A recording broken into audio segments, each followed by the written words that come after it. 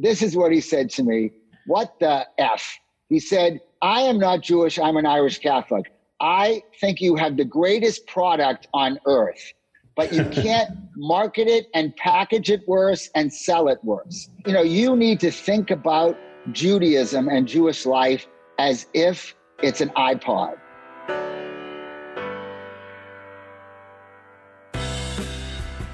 Welcome to What Gives, the Jewish Philanthropy podcast.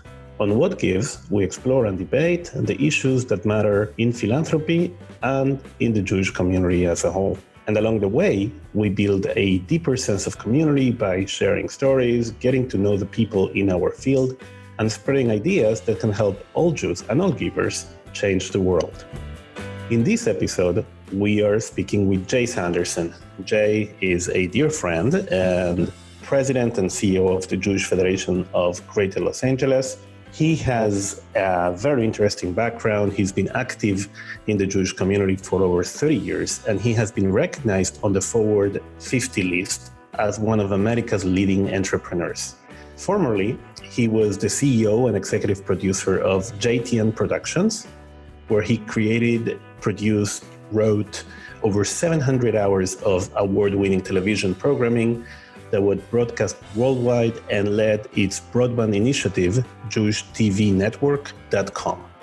His producing credits include the landmark PBS series The Jewish Americans, Worse Than War, and the James Beard Award-nominated New Jewish Cuisine.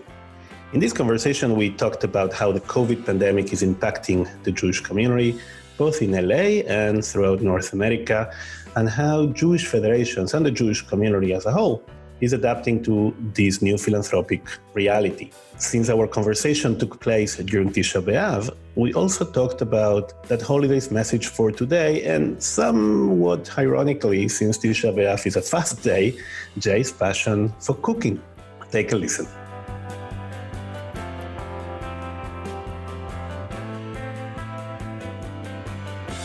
Hi, Jay. Great to have you. Jules. Good to see you. I wish I was seeing you in person, but it's okay. Yes, well, sign of the times. We're doing this over Zoom, so we apologize in advance if the quality of sound is not perfect, but pandemics is not an excuse to stop the conversation. Let's talk about you for a minute. Did you ever think that you'd be in 2020 being where you are now, like running the Federation of LA? Is that in the path of your life, or is like one of these weird things that you don't know how you ended up here? You know what?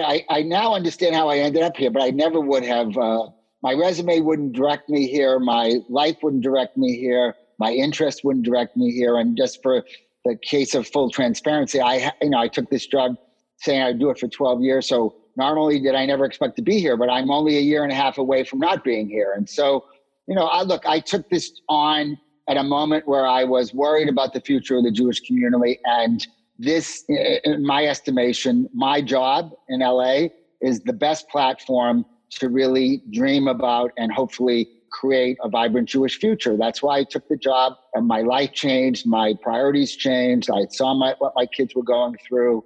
I'm a storyteller by profession, and I wanted to write the next story for the Jewish people. And I have no regrets in taking the position. It has been the most extraordinary ride of my life. I wish that I wasn't dealing with this catastrophe as we started with today. I wish I was doing the things I was planning to do in my last year and a half in this job.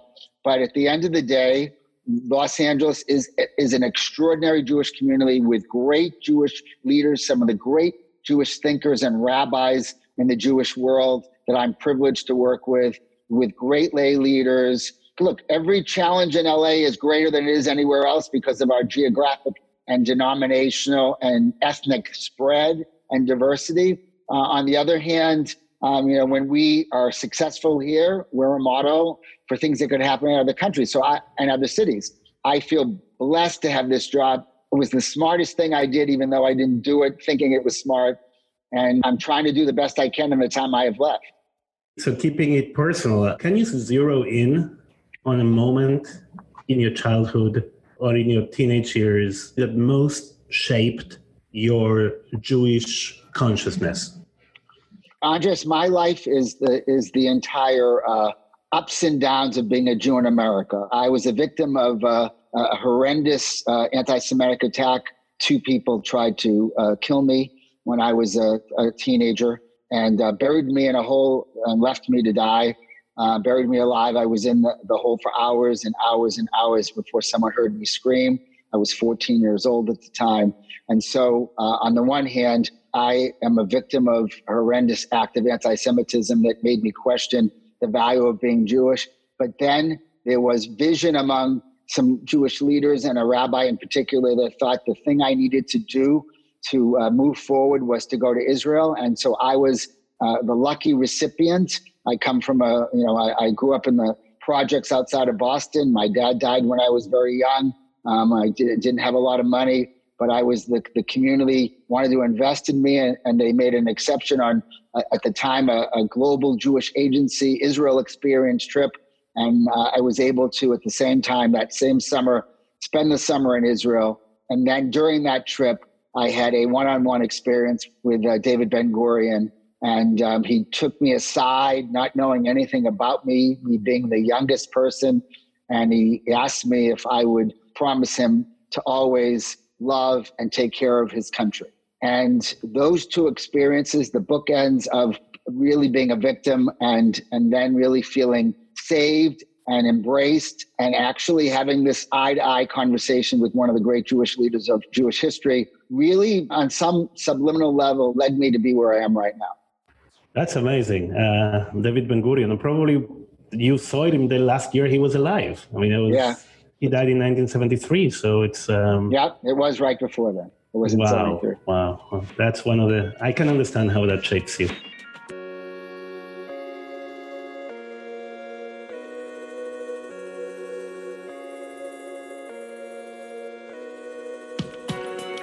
I'm sure that many people don't know about it is that you're a chef, and apparently quite a good one. Now, but wait, before you comment on that, I want to ask you 2 things. What are the parallels between being a chef and running a Jewish federation?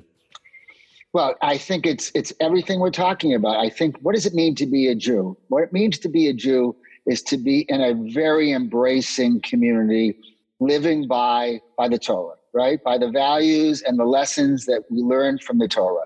And feeding people is the most direct way that you can show how you care about them, right? And it's very visceral. So I love the experience of making people think and smile and rub their bellies when I've given them something different. I'm not, I am a different kind of a chef than most people. I'm really cooking to not make you feel just nourished. I'm trying to make you think about what you're eating and what you're experiencing. And so for me, again, I'm a storyteller. That's how I define myself. I tell stories by what I write. I tell stories by what I tell. And I tell stories by what I put on a plate. Yeah, well, with talking about food in Tisha B'Av may not be the most, the easiest thing. But on the other hand, by the way, it is the right thing, because when you take something away in order to have an experience, right, to connect to the destruction of the synagogue, to me, fasting is a part of eating, right? It's the taking away and the context. My staff will tell you, Andreas, my favorite word is context. Everything means something, but without context, it doesn't mean what it needs to mean. And so the context of fasting is the taking away and focusing on something else. And that's why actually it is connected. And what would be a good recipe to break the fast? Surprise me. Well, we're living in the summertime, and we're living in a time when we're stuck in our homes.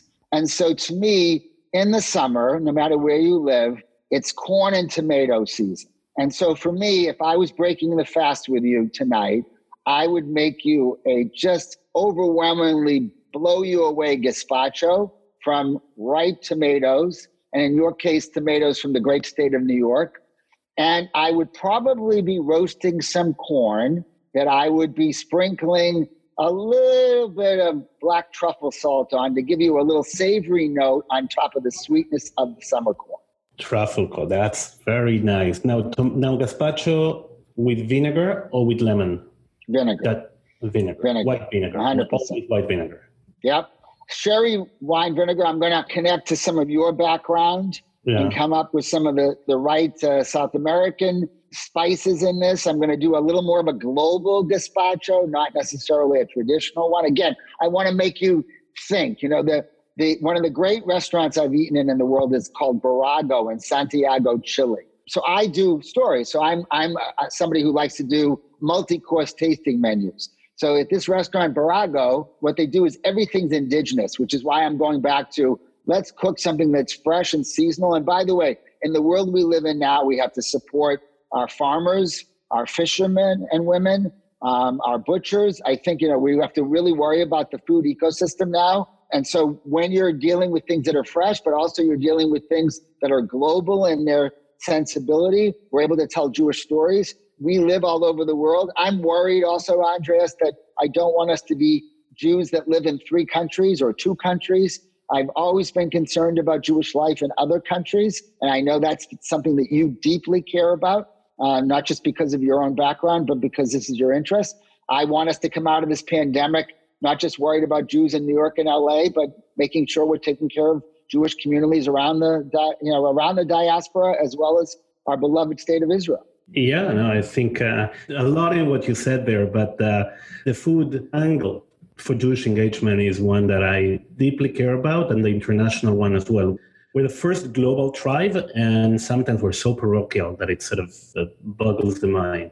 And I think, by the way, the fear is that we'll become more, right? The fear is that we have to look inward more because we're in jeopardy right now, and we have to challenge ourselves to look outward while we protect the things that we most care about. And it's kind of fascinating that the pandemic can give you the 2 conclusions. One conclusion is, listen, this is a global problem. It can only be solved by a global approach and by global cooperation. If you solve it in one country, but it's rampant in the rest of the world, you achieve nothing. But the other conclusion is you have to close down, you have to close your borders, you have to look inwards, you have to fear the foreigner because they bring you disease.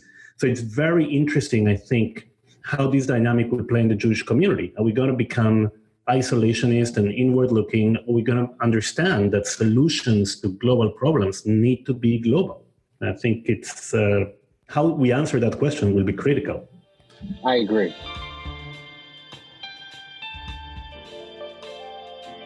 And apropos pandemic, we're having this conversation on Tisha B'Av, but we're also having this conversation on a day in which LA suffered an earthquake, and a minor one, thanks God, but an earthquake nevertheless. So I guess that I got to mix these 2 things, the pandemic and the earthquake. And I guess that my first question for you, Jay, you run one of the 2nd biggest federation in the country, probably one of the biggest nonprofits in the world, in the 3rd biggest Jewish community in the world. This pandemic is a blip or is an earthquake for you?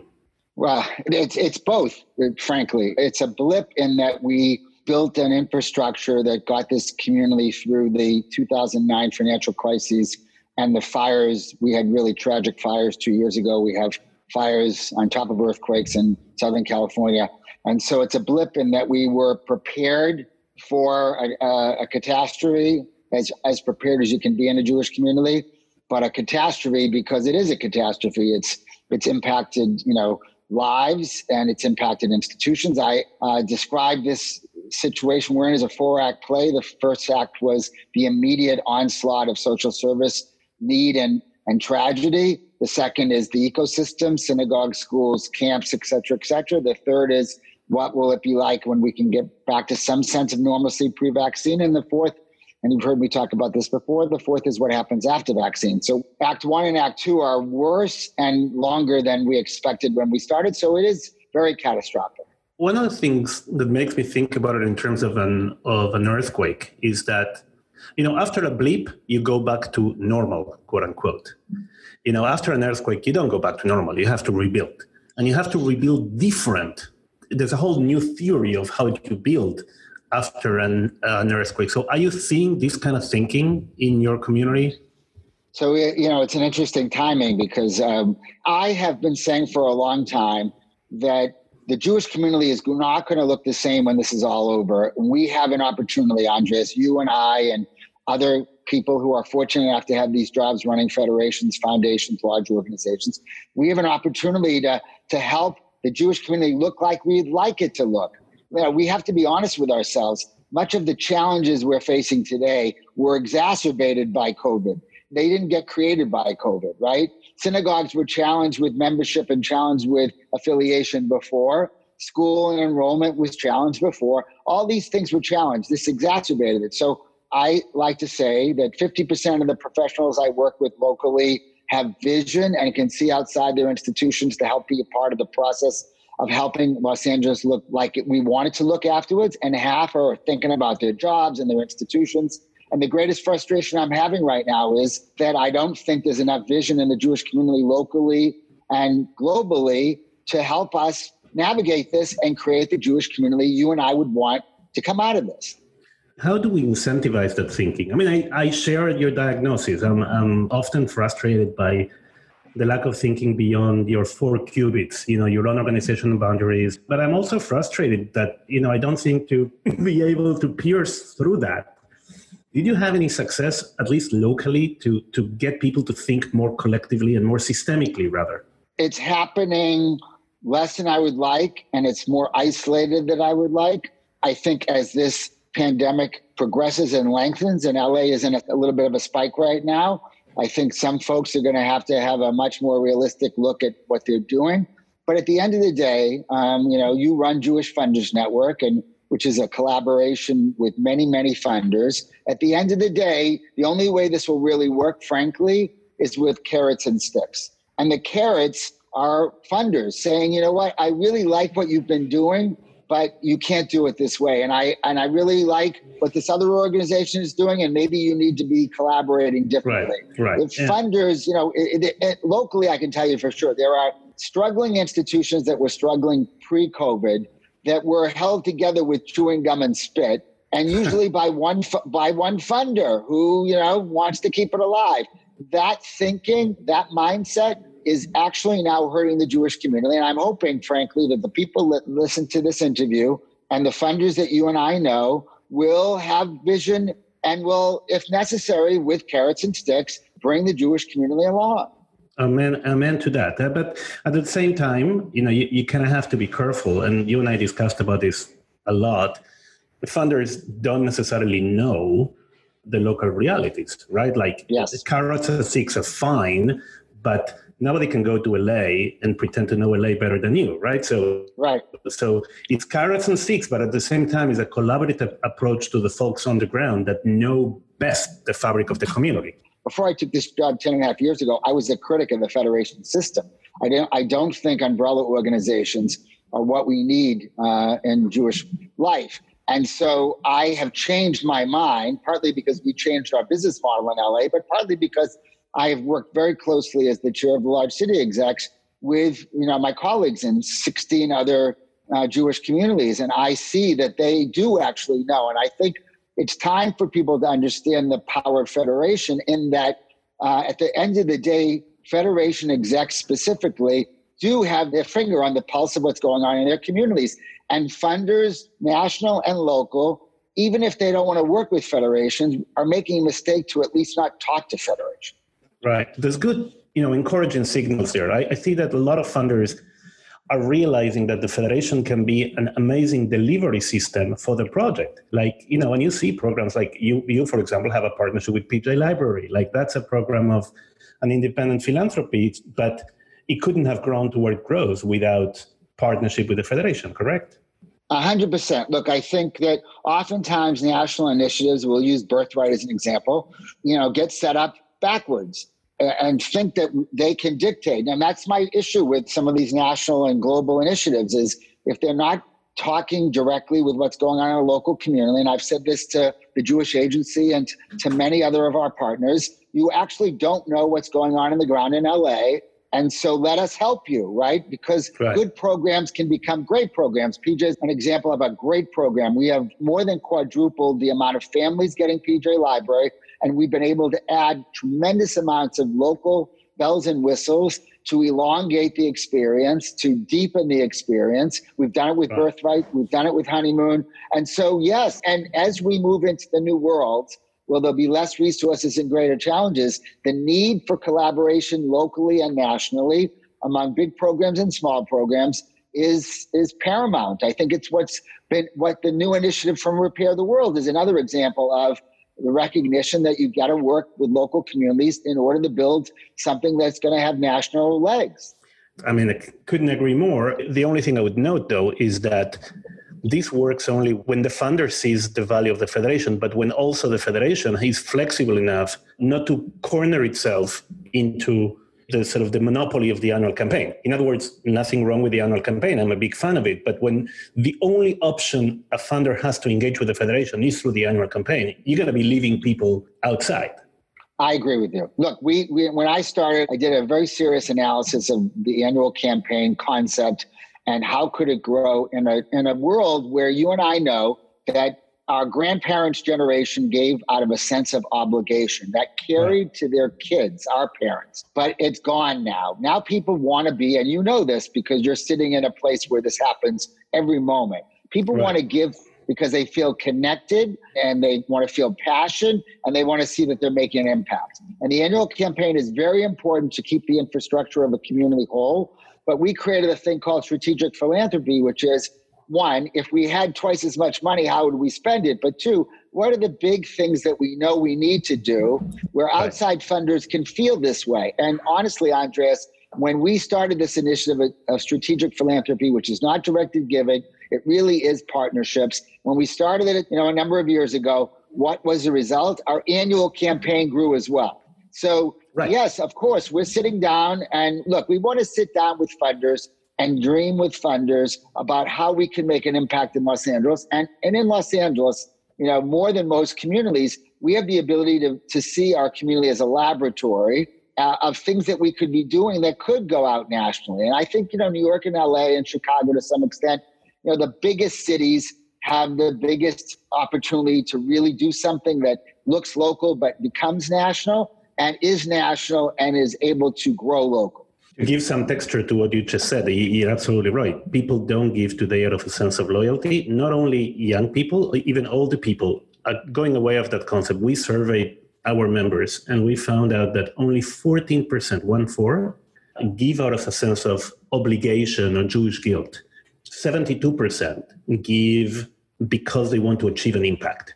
Now, granted, it's a unique sample. It's people that are already philanthropists, but it tells you where people are going and that fundraising based on thinking it as a Jewish tax, you may like it ideologically, but it's not going to get you very far if you're not open to the other forms. Now, you're absolutely right that when you engage people, they end up giving more to the campaign as well, because the only predictor of giving is not age, is not wealth. Like it's not that wealthy people give more than poor people. It's not that older people give more than young. The only predictor is how engaged they are. The more engaged they are, the more they give. And all these projects are a way of engaging them. And I'm sure you see this locally. Like you invested, I think, as much in engagement that you invested in fundraising, and that paid. Yeah, and look, we did something relatively risky, which was we took basically all of our young adult engagement and pulled it out of the campaign. It was very revolutionary in the federation system that we're not looking at you as just a donor. We're at a moment, pre-COVID, post-COVID, we're in a moment where what it means to be Jewish is changing. And our ability to get people connected to Jewish institutions is incredibly challenged. So we have to meet people where they are, find what they care about, not just about philanthropy, but about being a Jew in the world today.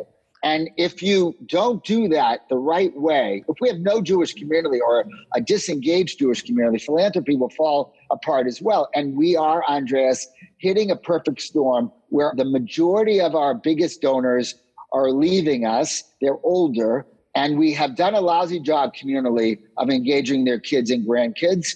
And their grandkids are having questions about Jewish life that we haven't been prepared to answer or unwilling to answer. And this storm has to be navigated because we might be raising more money today from less people, but that is not sustainable. And it has nothing to do with COVID.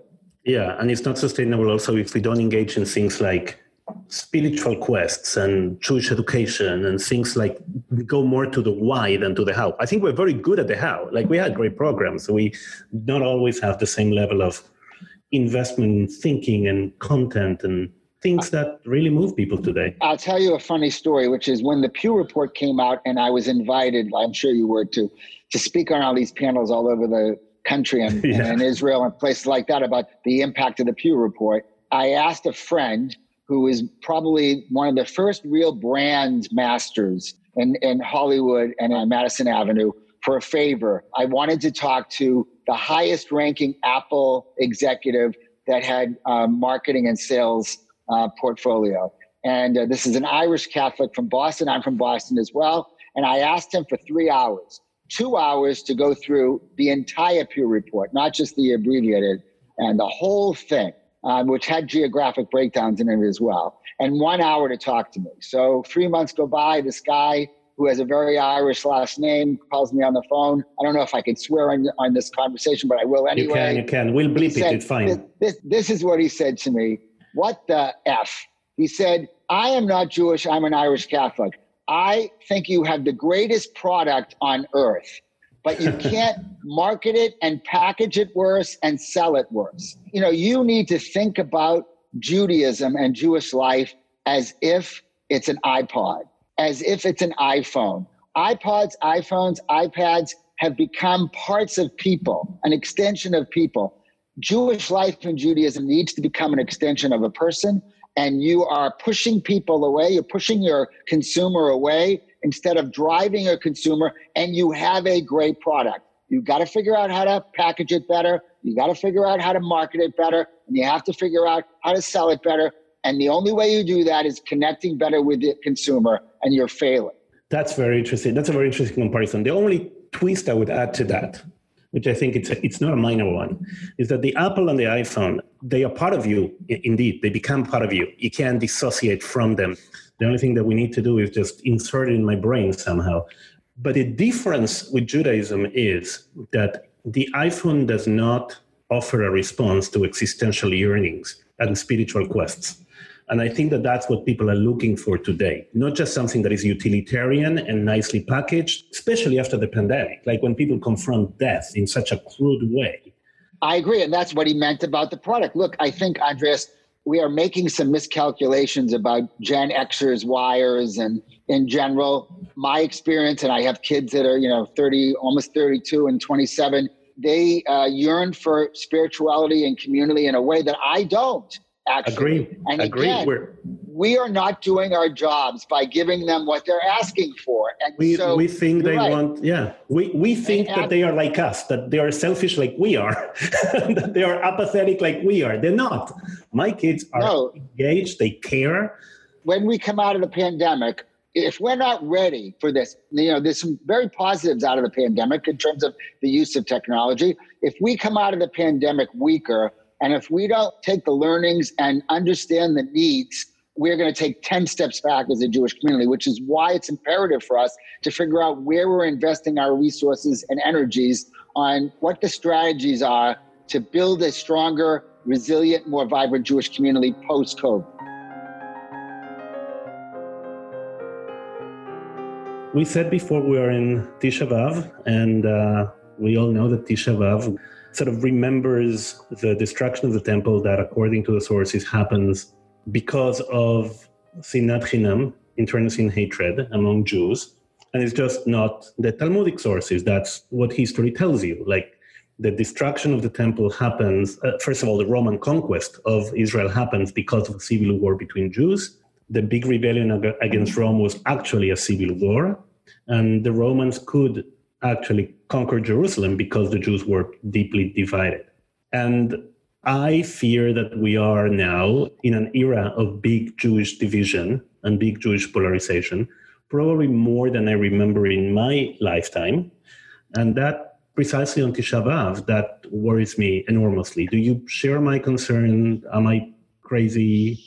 No, I feel that in your, Los Angeles is an interesting city in a lot of ways. People don't recognize that. They think that LA is a very liberal city, a liberal Jewish community. But the truth is, we are a very split Jewish community. We are very polarized. We have a lot of Jews in the community that would define themselves as conservatives on the right, and we have a lot of Jews in the community that would say they're progressives on the left. And we're at a moment right now where there's a massive gap between the two. There's no common thinking. It is infiltrating everything, and it's unhealthy and unproductive. And of course, I'm deeply worried about it. The social protests have exacerbated some of those divisions. The politics in Washington and the upcoming elections will exacerbate it more.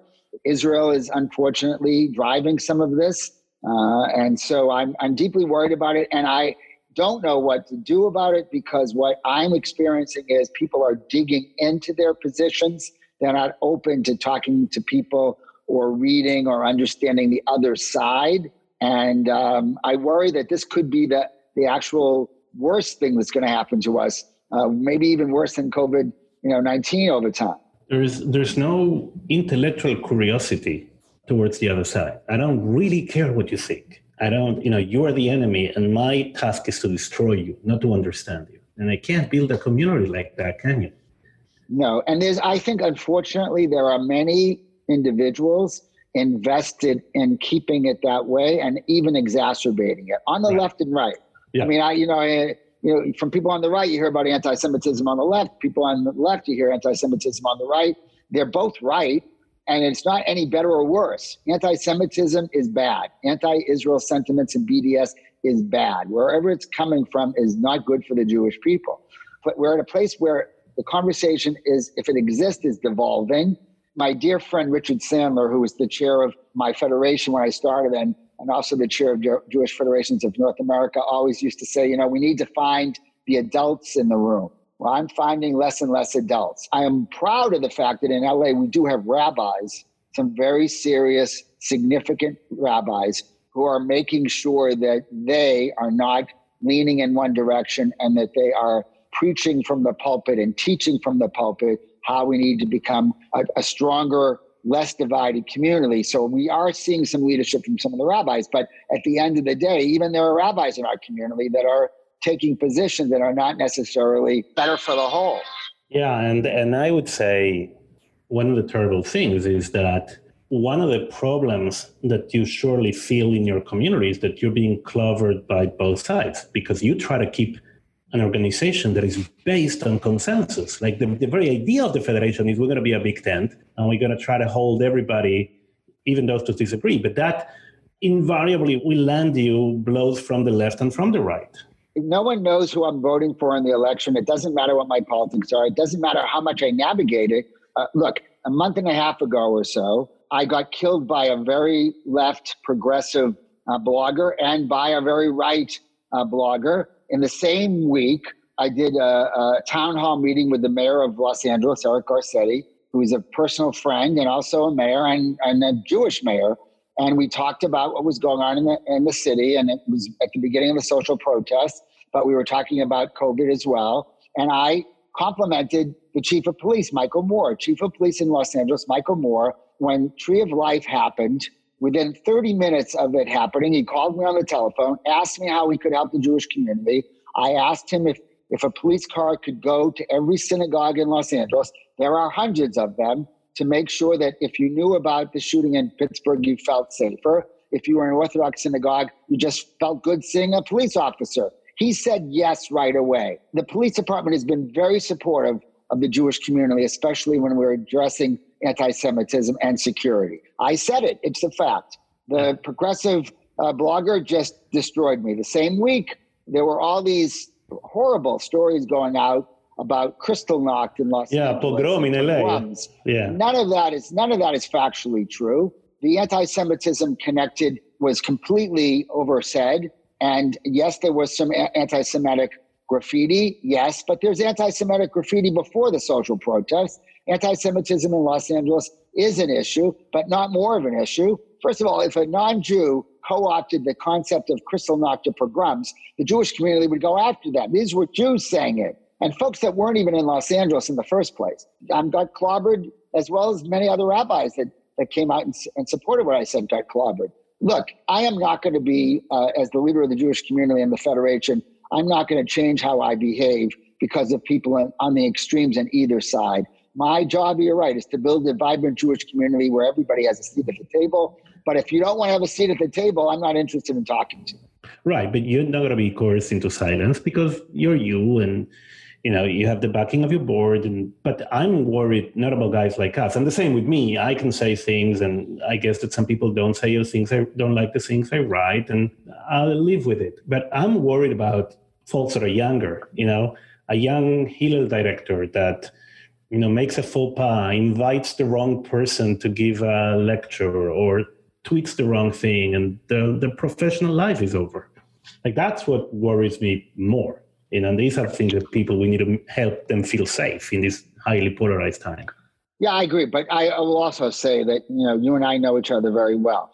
And you and I, we are very authentic, and we have authentic voices. But we have to be frank, which is that I don't say 50% of the things I would say if I wasn't the CEO of the Jewish Federation. I am very thoughtful, even for me, about what I say and what I write, because at the end of the day, I do have to represent in some way, shape, or form the whole Jewish community. I always tell people that they want me to be the voice of the Jewish community, but they only want me to be their voice. But I have to find constructive ways to say what I want to say. And oftentimes the things I say that are most impactful are in small rooms, that you're not going to hear about later anyway. The statements that Jewish organizations make have minimal impact. I think people like them, they want them, but they really don't make impact. It's what I'm saying in Washington, or I'm saying in Sacramento, or what I'm saying in City Hall, or what I'm saying in Jerusalem, one-on-one or in a small group. That's where it matters most. But most people, they like the optics of a big policy statement. And, I've been a very strong proponent of saying less and doing more.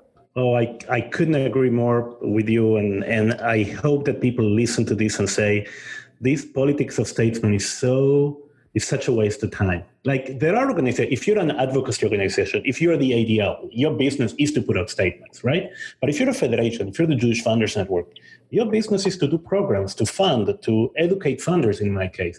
We make much bigger impact by educating funders on issues like Israel, racial justice. We'll pick the issue. It's much of a bigger impact when we discuss with them and when we educate them, we expose them to different opinions, that if we spend weeks fighting about whether we put this or that word in a statement that probably 10 people are going to read and people are going to find fault with anyways. And I guess that in the Federation is the same story. The energy that goes into, we need a statement, and then what does the statement say, and why this word and not that word, and I have been working myself personally very directly on our local college campuses fighting against BDS. And there are many organizations that are in the business of yelling and screaming and making a lot of noise. And there is sometimes value in that. But generally, the amount of work that I've been able to do and our federation's been able to do on our college campuses has been highly impactful. We're trusted by the administrations. We're trusted by the students. And why are we trusted? Because we listen, because we're working behind the scenes to make policy changes and to influence the influencers. And we're not just criticizing and yelling and screaming. And as a Jewish community, there are many elements of the community that think yelling and screaming is the most impactful way. And I can tell you, I know for a fact, as you do too, that the best work is done even by Jonathan Greenblatt and the ADL. I know for a fact that what Jonathan is doing behind the scenes is often more impactful than any statements even ADL puts out. So we don't have necessarily a Jewish community that always understands that. But I'm not somebody who wants the Federation to get credit for things. I'm not about that. I'm about making change, impact, and really getting the community to really influence the kinds of things we need to influence. But at the end of the day, I'm not going to yell and scream anyway. I'm going to talk to you one-on-one about where I think we can work together to make change. Well, something I tell my funders all the time is, if you're going to follow one rule in philanthropy, is never fund a Jewish organization whose main role is to attack other Jewish organizations. And you do have folks that, 80% of what they do is attacking how others organizations that are doing the work do the work. They're not doing the work, they're just attacking. So I said, both in the left and on the right, my criticism to an organization like If Not Now, for example, is that, okay, just criticize, but what are you doing? Right? And the same with organizations like ZOA, the both extremes are generally use an enormous amount of time in criticizing the work of other organizations instead of actually dealing with the issues. Look, you're giving examples of organizations that have zero interest in dialogue, right? If Not Now has been at my building multiple times, and I go outside, they're trying to block the entrance and do all those kinds of disruptive things. I go outside. I've done it 3 times. I've gone outside and said, come on upstairs, let's have a conversation. And the interest of it Not Now was to get arrested and blame the Federation, right? So there are many organizations in the community and they might have good intentions. I'm not going to question their intentions, but they have zero interest in dialogue and zero interest in really thinking about moving the community forward. And we have to call that out, frankly. We have to call that out. And even at the GA, it happens that one of the founders of If Not Now is someone that I know, parents I know. The GA that was last in Israel, they're out boycotting. I walk right up to them and say, come on in, let's talk. Zero interest. First of all, there are far less of us than we want to admit. And at the end of the day, if the idea is to make noise and they feel like that's the answer, I guess that's their strategy. I'm about building a strong and vibrant Jewish community, and I have zero interest in leaving an important voice out of the conversation, but I also have zero interest in trying to be in a conversation where the other person doesn't want to talk to me. Yeah, 100%. I mean, a genuine engagement. We're missing that so much. And I think that's part of your success in LA. People may not like what you do, but you do open a door for genuine engagement with people, and that results in a stronger community.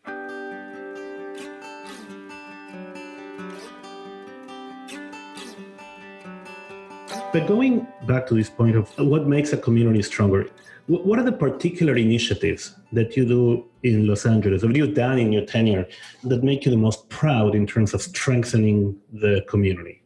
First of all, every community is the same and every community is different. I produced a series called The Jewish Americans on PBS. It was a pretty significant success in my career. And I learned a lot about how Jews came to America. And I learned a lot about why Jews moved west. Jews moved west to basically, leave institutional life, to chart a new frontier. It's why Hollywood began. There's so much about it. So I understand why people came to California, why they came to Los Angeles. And we're very different. We don't have the same tight-knit Jewish community that they do in Cleveland. In Cleveland, your grandfather went to the deli that your father went to, that you go to, right? And that's not in Los Angeles. We have the largest geography of any federation in North America, and people can live anywhere. You can live by the beach, you can live by the mountains, you can belong to a synagogue, you can not belong to a synagogue, you can meet a rabbi at the gas station. So it's very, very different. So the first thing that we needed to accept is that we're not going to be able to replicate the Jewish community in Cleveland or Pittsburgh or Chicago. Let's embrace what we have. There's also lots of Jewish organizations. So I think, the first thing I did was I went on a listening tour and I created relationships and I understood what the needs were. I also did something, Andreas, that I remain most proud of, which was to acknowledge the fact that we are the Jewish Federation. I knew I couldn't change the logo or the name. I doubled the size of the word Jewish. That the needs in the Jewish community and the priorities in the Jewish community needed to be at the forefront of what we did. That we needed to be honest with ourselves, that we weren't going to solve the problems in every other community without solving our own problems first, right? I always call it the American Airlines view of the world. When you get on the plane, they say when the mask falls down, put it on your own face first. So I put a stake in the ground and I said, we're going to take care of the Jewish community first, and then we'll look to the greater community and figure out how we can be better partners. And that built a different kind of a platform. It allowed us to create different kinds of relationships. Look, I've talked to 40 pulpit rabbis in the last 3 weeks. I called them to ask them how they're doing personally and what they need. And those conversations are as important as where we partner and how we invest our resources. And that's the kind of community I think that we've been able to build as a federation, a different kind of a Jewish community, and we've been able to address the needs. It allowed us to really help the camps that burned down 2 years ago and lobby in Sacramento to get $23.5 million. We have built strong relationships politically. We've built strong relations communally, and we've been able to be authentic and transparent in what our goals are and how we wanted to move the community forward. And it's been going to the beginning of the conversation. The reason why this on some level is more of a blip then a catastrophe is we have been able to do things in a different way because of the relationships and the partnerships. And because we're not an organization that just writes checks, we're an organization that values partnerships and relationships. Yeah, and the most overused word in this pandemic is the word pivot. People are pivoting. But I think that people miss the real meaning of the word pivot. Like when you pivot, my thing is soccer, I think is basketball, but when you do a pivot in basketball, one leg stays strongly anchored on the ground and the other one moves. So what you're describing now, apropos blip or earthquake, what you're saying is this: we built that strong leg anchored on the ground, and that allows the other leg to move and change and do new programs very rapidly. That's a brilliant analogy, 100% correct.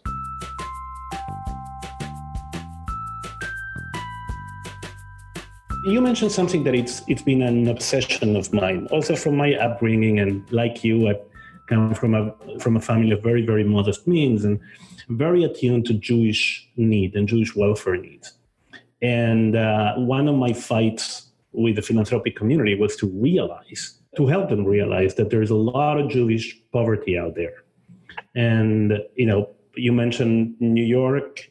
And New York is supposed to have a big Haredi population, and people dismiss it saying, oh, well, the Haredi are poor. It's not true. There is poverty in every religious and ethnic group. And can you give some texture to that from the LA perspective?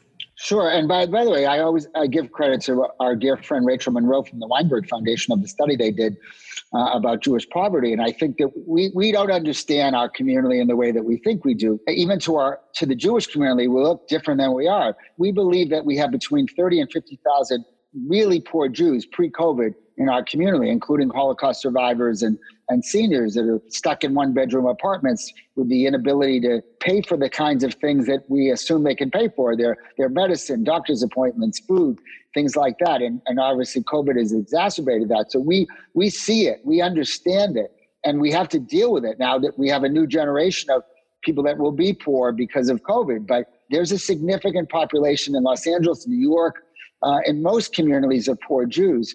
The complications of poor Jews are actually different than most other communities. More often than not, poor Jews don't know how to ask for help. I always like to say that pride has two sides, right? There's the positive side. We always talk about Jewish pride. There's the negative side.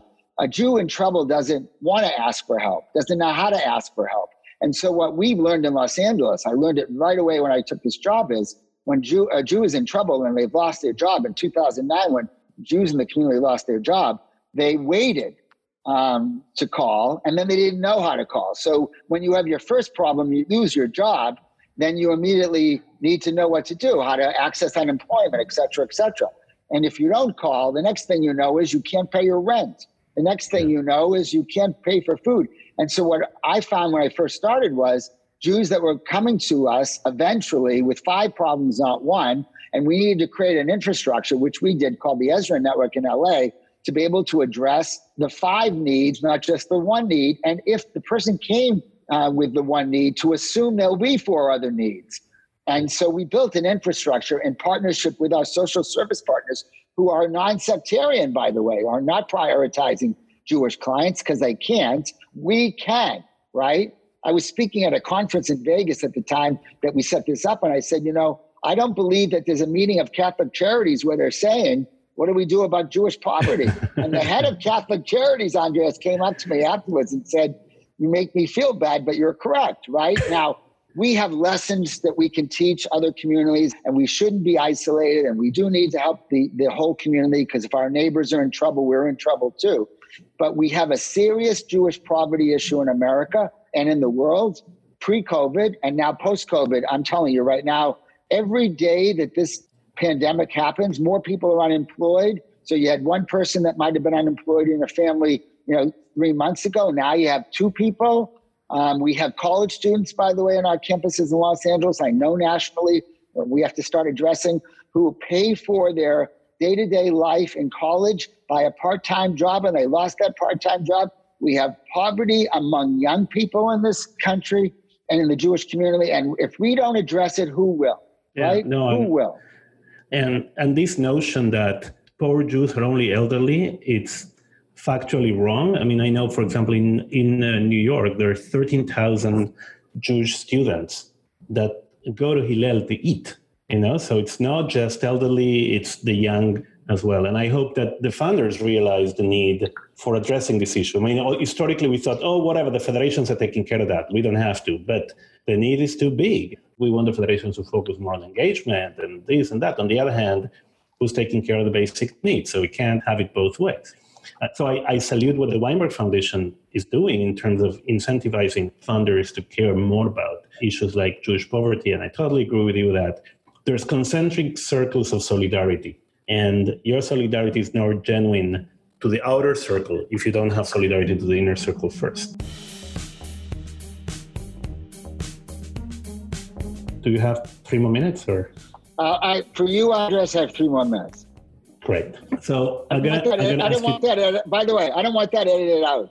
I want all the homage I'm paying to you, and the extraordinary. By the way, I think that people that are listening to this should know that you are among the best Jewish professionals I've ever worked with.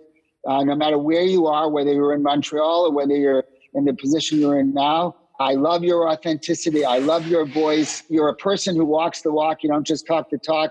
And so I think that you should be commended for the leadership you've given to not just JFN, but to the Jewish world, especially during the pandemic. Thank you so much. And coming from you, it really means a lot. Now, I want to ask you 2 last questions. One is, you mentioned things that the pandemic is sort of accelerating in terms of bad things that the pandemic is accelerating, right? Like this problem with school enrollments. But are there good things that are being accelerated by the pandemic? Yeah, first of all, I say it all the time, I'm blown away by the inspiration and creativity of many of the rabbis in the Jewish world, and certainly by my local rabbis. And I'm blessed in Los Angeles to have dozens of brilliant, just dynamic rabbis who are taking advantage of technology. They're teaching Torah in their living rooms. They're doing creative things. I think the high holidays are going to show the capability of a lot of our rabbis and synagogues. And so I think we're learning to use technology positively, both in Jewish education and in Jewish engagement and in synagogue life. We need to take those lessons and we need to move it forward. Look at the Federation in Los Angeles. We're engaging with more people than we ever did. Now it's not the same as being in the same room. I miss hugging people. I miss hugging you. We can't go and keep this. But there are many lessons in terms of the use of technology that we have to figure out how we're going to maximize. And there are many lessons of things that we need to correct. I think that the Jewish community owns, this is among the more controversial things I'll say, the Jewish community owns too much real estate. We own too many buildings. The buildings were never full before. Let's be honest about it, right? Let's be honest that we don't need as many campuses.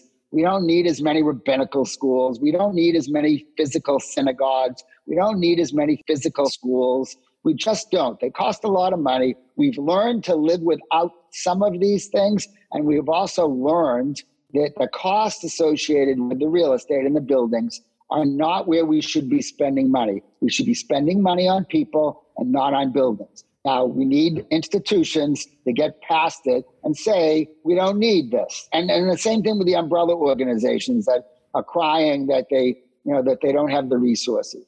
And the organizations that moved away from their Jewish purposes, to stay in business, we don't need 100% Jewish enrollment. We don't need 100% Jewish participation. We're going to justify 50% or 60%.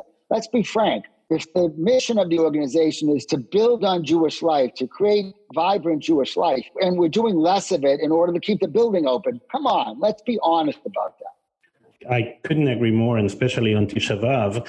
We proved that we lost our main building. We lost the temple in Jerusalem, and that didn't destroy Judaism. Actually, there's an argument that Judaism became richer and more diverse and more vibrant spiritually when we didn't have the temple. That's a little heretical of me to say, but the metaphor is a little too brutal. But I think that we become prisoner of the real estate, and that's a big, big problem because it limits our thinking in dire ways. Look, do I wish that I'm going to be in shul on the high holidays? Of course I do. And I'm fortunate, I belong to several synagogues, but I like to go to different synagogues and learn from different rabbis and experience different communities. It's one of the beautiful parts of my position. At the end of the day right now, you can, Andreas, during these high holidays, learn from Rabbi Sharon Brous, from Rabbi David Wolpe, from Rabbi Coleman Top, from Elazar Muskin, from great rabbis in Los Angeles, from Naomi Levy. By naming one, I'm not naming many others. I am going to learn and pray with a dozen rabbis during this high holidays. I would never be able to do it otherwise. I won't be in a building. I won't be able to hug people afterwards, but I am going to take advantage of what we have right now is the opportunity to hear many voices and learn from many great teachers. And I hope we build upon that when we're able to get back together. Last question, and this is also personal, maybe a little bit too personal, but I know you are sort of authentic and you don't shy away from talking about yourself. You had a couple of family losses in the last few months, and they were painful, and you've been very open about it. Now, I want to finish by asking you, when those loved ones look down on your work in the community, what do you think they're most proud of? Based on the extraordinary outpouring I got from many of our friends and colleagues who always said specifically about my twin brother, that they remember me talking about my twin brother. I hope that my brother understands specifically that I have been an extension of him, that I have been able to do the things that if he had had the capacity and the ability, because he was severely mentally retarded, that he would have done, because he was the most loving, giving human being that I have ever met, which is why the loss is so deep for me and my wife and my children. Everything I have done, every lesson that I've learned has been from the people in my life that I've lost, and specifically my brother. I am the person I am, the man I am, the father, the son, the husband, the Jewish professional, the storyteller I am, because of the lessons that my brother taught me unknowingly. And I hope that he is seeing in heaven with my father by his side, that I continue that.